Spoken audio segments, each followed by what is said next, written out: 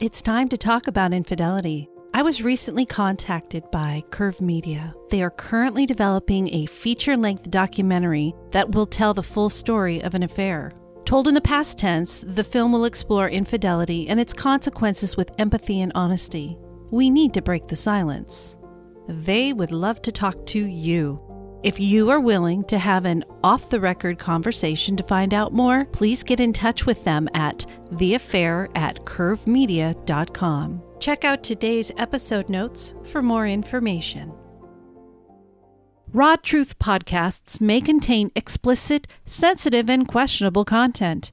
The views and opinions expressed in this podcast are those of the individual podcaster and are not based on the advice of a licensed psychologist, therapist, or other medical professional. Listener discretion is strongly advised. Women's lives follow many paths, twists and turns, and choices never planned nor expected. In life, temptation, anger, depression, and loneliness can lead a good person to make a choice that they can't take back. When facing judgment and isolation, a person can feel very alone. In this podcast, you will hear stories from women who made the choice to cheat on their spouses or partners. Hear their stories. This is Raw Truth, stories of female infidelity. An anonymous and no judgment podcast created and hosted by me, Rebecca Adams. I was an unfaithful wife. You are not alone. Hello and welcome back to Raw Truth Stories of Female Infidelity. Today we are going to continue with Tegan's story. On the last episode, Tegan shared her early life. How she was young with her first boyfriend, spending time with older boys and men, being sexually assaulted, raped, drinking, and living on the edge. She found herself cheating on her boyfriends, but then she met Peyton, her future husband. But at the time, they were struggling in their relationship, off again, on again. She admitted early on in the relationship that she had cheated on him, but later, once they began living together, she found out that he was cheating.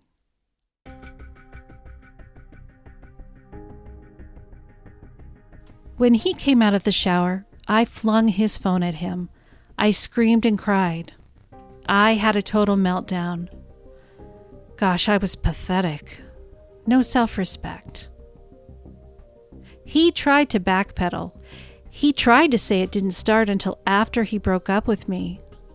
I didn't believe him, but let it go at that moment. At work the next day, I sent that bitch a message via MySpace. Yep, old school. She verified that they had started meeting up the previous September. They were going to the same college. She listed every time they met up. She also helped him pick out my Christmas presents, which included bras and panties from Victoria's Secret. I felt violated. I just wanted to throw everything away. She knew my intimate sizes. I shot him a text telling him that he was an asshole. I forwarded the other text messages to him. I told him I was moving out, fuck him, and fuck her. When we got home, my eyes were so swollen from crying, I couldn't cry anymore.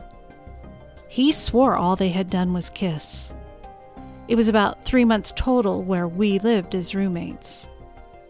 A full month and a half into that, we hooked up. Then, I told him he had to make a choice. I blamed my weight, that if only I were thin, I wouldn't have to compete with all these other hotter females. He did choose me in the end, but that bitch kept popping back up every few months. After about 4 years, he settled down and decided that I was it. He proposed in Mexico after 7 years of dating. He knew my first proposal was a pile of shit. He is romantic, emotional, and honest. Everything I'm not. I was happy. Our wedding night was so much fun. I loved him more than I had loved anyone. We had a house on 2.5 acres. He made good money. I got pregnant 3 weeks after we were married. I took fertility drugs because we hadn't taken any precautions and I had never had an oops. I never used protection. Not something I'm particularly proud of, but I've never had an STD, which is amazing. Anyway, our son arrived in March. I'm pretty sure I had postpartum depression. I was an overprotective mother. Nothing and nobody was going to hurt my baby. This is where my husband and I started to fight. I had gained 83 pounds during pregnancy. He made comments about my weight gain. I felt insecure, so I surely did not want to get naked. Our sex became routine and boring. This coming from the woman who was once accused of being a nympho, Peyton would often try to put the brakes on sex due to thinking that was all I wanted at the beginning. It was hard with an infant and being exhausted. That first year almost destroyed us. Then the terrible twos started. Our kid was a shit, pushing the boundaries, stubborn. My son is me. We fought over how to parent. He wanted to spank our kid. I wanted timeouts. I was in college and had learned a lot about child development. Needless to say, the rift was growing. I started to get resentful. I was managing the household, working full-time, and in college part-time. On weekends, I took our boy to hang out with my friends and their kids while he got to go do his thing. This was partially my fault. I had working mom's guilt. Every spare minute I had, I wanted to spend it with my boy. I thought that the reason why I wasn't getting pregnant again was because I was so fat. So I went to the doctor who prescribed weight loss drugs, Phentermine, which helped me lose 18 pounds. Then I went on fertility drugs. I was all fucked up. My husband was a champ, though. We had scheduled sex, not romantic or sexy. I didn't get pregnant. Plus, I gained 12 pounds back. So now I felt fat and ugly on top of being a failure. Everyone else I knew could get pregnant. I felt so broken. So I said fuck it and went back on Phentermine. Throughout all of this, to the outside world, it appeared as if Peyton and I were the perfect couple. We never fought, just little arguments. We were laid back. He was an engineer. I, ironically, was going to school to become a therapist. I worked in an inpatient psychiatric hospital for kids, which was stressful. Younger guys were flirting with me. I was 34 and dreading turning 35. It was at this time that I felt my husband and I were not us anymore. We argued a lot about our son and the cats. I had got a second cat for my birthday, but this one and my other cat did not get along. I've always had 2 cats, and I've never had any issues. My husband wanted to get rid of the second one. What he didn't understand is once an animal comes into my home, that they are family. We fought so badly to the point that he told me it was either him or the cats. I chose the cats. He left for 2 days until his parents forced him to work things out. You see, this was his second marriage, plus a child was involved. So he came home and we decided to have an upstairs cat and a downstairs cat. A door separates them. I can't pinpoint the exact time that I checked out of the marriage, but I will say that the cat argument put me over the edge. My friend Janie had sent me a friend request to start playing Words with Friends too. This was in March of 2018. I played for a few months. It was a nice distraction from the fact that there was a rift in my marriage. I had lost 30 pounds by this time, and I was feeling pretty good about myself. I had started taking topiramate with my Phentermine. That combo was fantastic for weight loss, but the topiramate made me go insane. You will see. So I started chatting with these guys on Words with Friends. One stood out. He started hitting on me. We had a flirtation. I will call him Tennessee since that is where he is from. He had just got divorced and had 2 kids who were teenagers. This was in September. Things progressed, and we exchanged phone numbers. My heart pounded, and I felt lovesick. It was my first time having phone sex. It felt so empowering being able to make a guy come just by talking to him. We got hooked fast. He had an issue with me being married and didn't like that I slept in the same bed with my husband. I would stay up late at night to Skype with Tennessee. I took sexy pictures and sent them to him. One catch is, I don't even really know what he looks like. He had a picture that could have been him. He mostly just sent me dick pics. Things went south with him when my brother-in-law died. He had cancer, and Tennessee couldn't handle my husband having to be present through this family trauma. To get back at Tennessee, I started flirting with Colorado. This guy was hot, married. He had just had a baby 3 months prior with his wife. He was why I joined Snapchat. We exchanged videos and pictures. I made plans to go see him. There were a couple of other guys that were around, but I always had at least 3 primaries. There was one from New Jersey, one from New York, and even one from France. One did start messaging me around Christmas time that lived in the same state as me. He was 9 years younger. I made plans to meet up with him in a hotel after Colorado bailed on me. Colorado was supposed to be at a work convention in my state, but he got scared. Then home state bailed on me because he was hungover. I felt double rejected. I wasn't sure if I would have actually gone through with it. I was testing myself.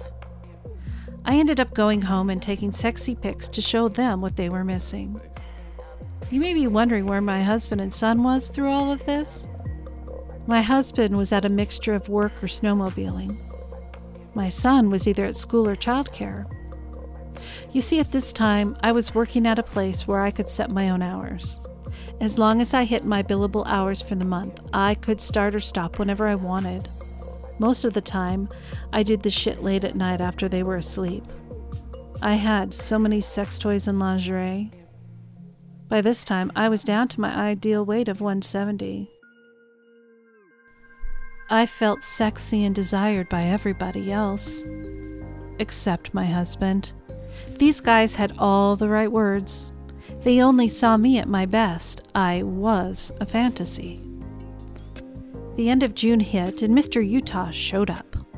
He started out slow, chatting me up, getting to know me as a person.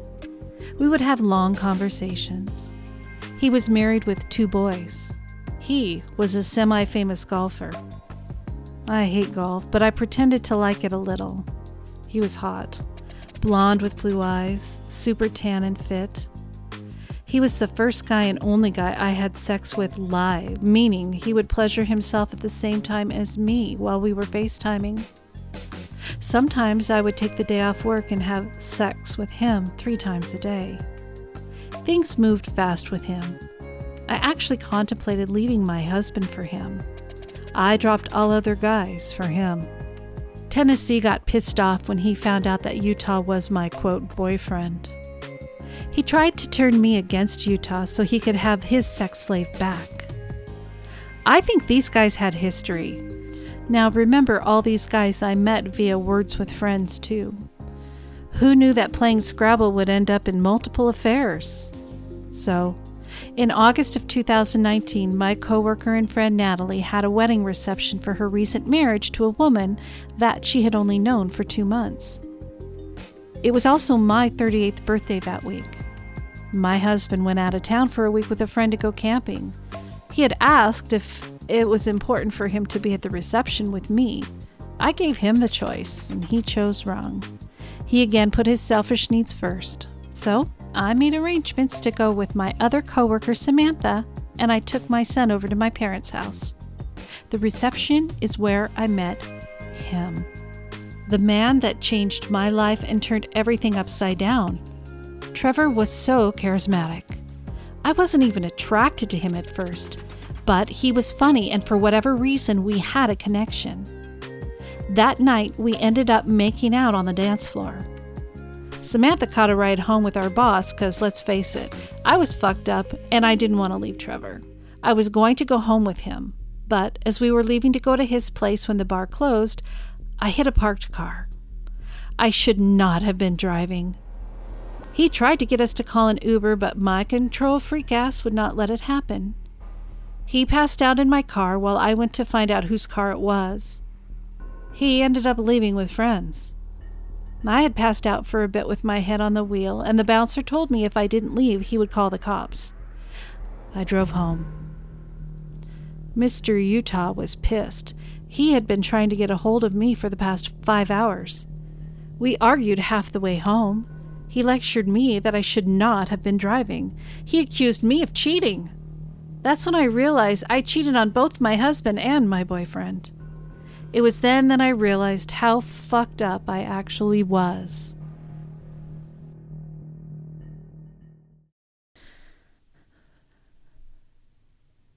And that is it for part 2 of Tegan's story today. We are learning more, and it sounds like she's realizing she is on a bad path of destruction.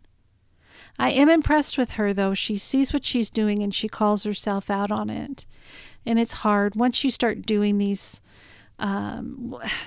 these types of things, but I believe, and it happened for me, sometimes once we do something and we get away with it, we're going to push that envelope a little bit more, and it can become a form of addiction when that person we really want to notice us isn't noticing us, but someone else is.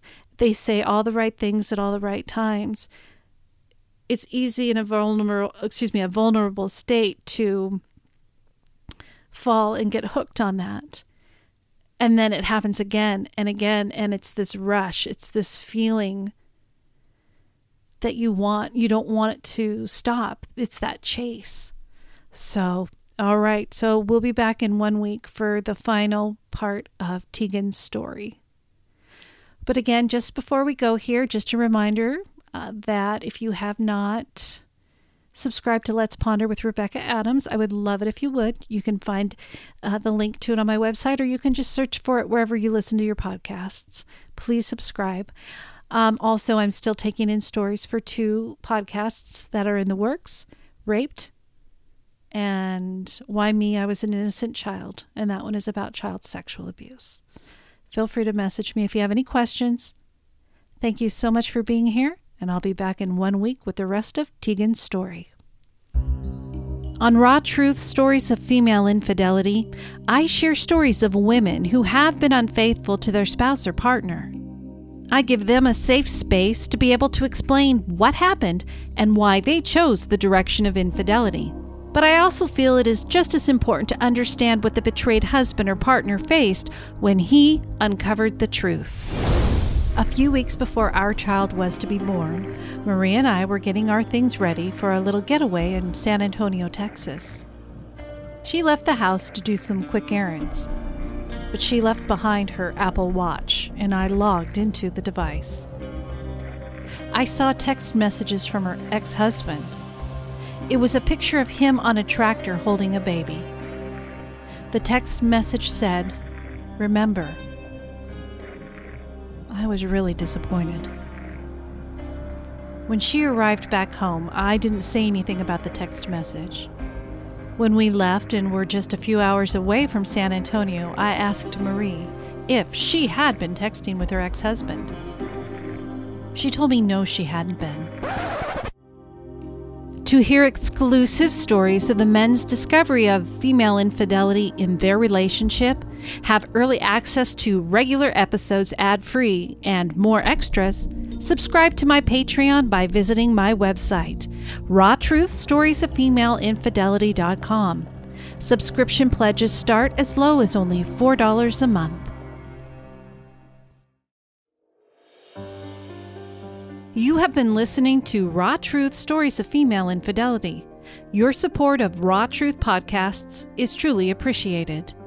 When you visit the website rawtruthstoriesoffemaileinfidelity.com, you will find the story guides to help form your story, where you can subscribe to Patreon for exclusive episodes, and to vote for the podcast to be in the Hot 50 Countdown for Podcast Magazine. If you haven't already, be sure to subscribe to my other podcast, Let's Ponder with Rebecca Adams, where taboo topics are discussed. To submit your female infidelity story, share feedback, or have general questions about the show, please email rebecca.rawtruth@gmail.com. Stories shared will be read without judgment and always anonymously. Raw Truth Stories of Female Infidelity is written, produced, and edited by Rebecca Adams. If you enjoy this podcast, please rate and review the show on Apple Podcasts. Be kind to one another. Be kind to yourself. And always remember, no judgment. Goodbye.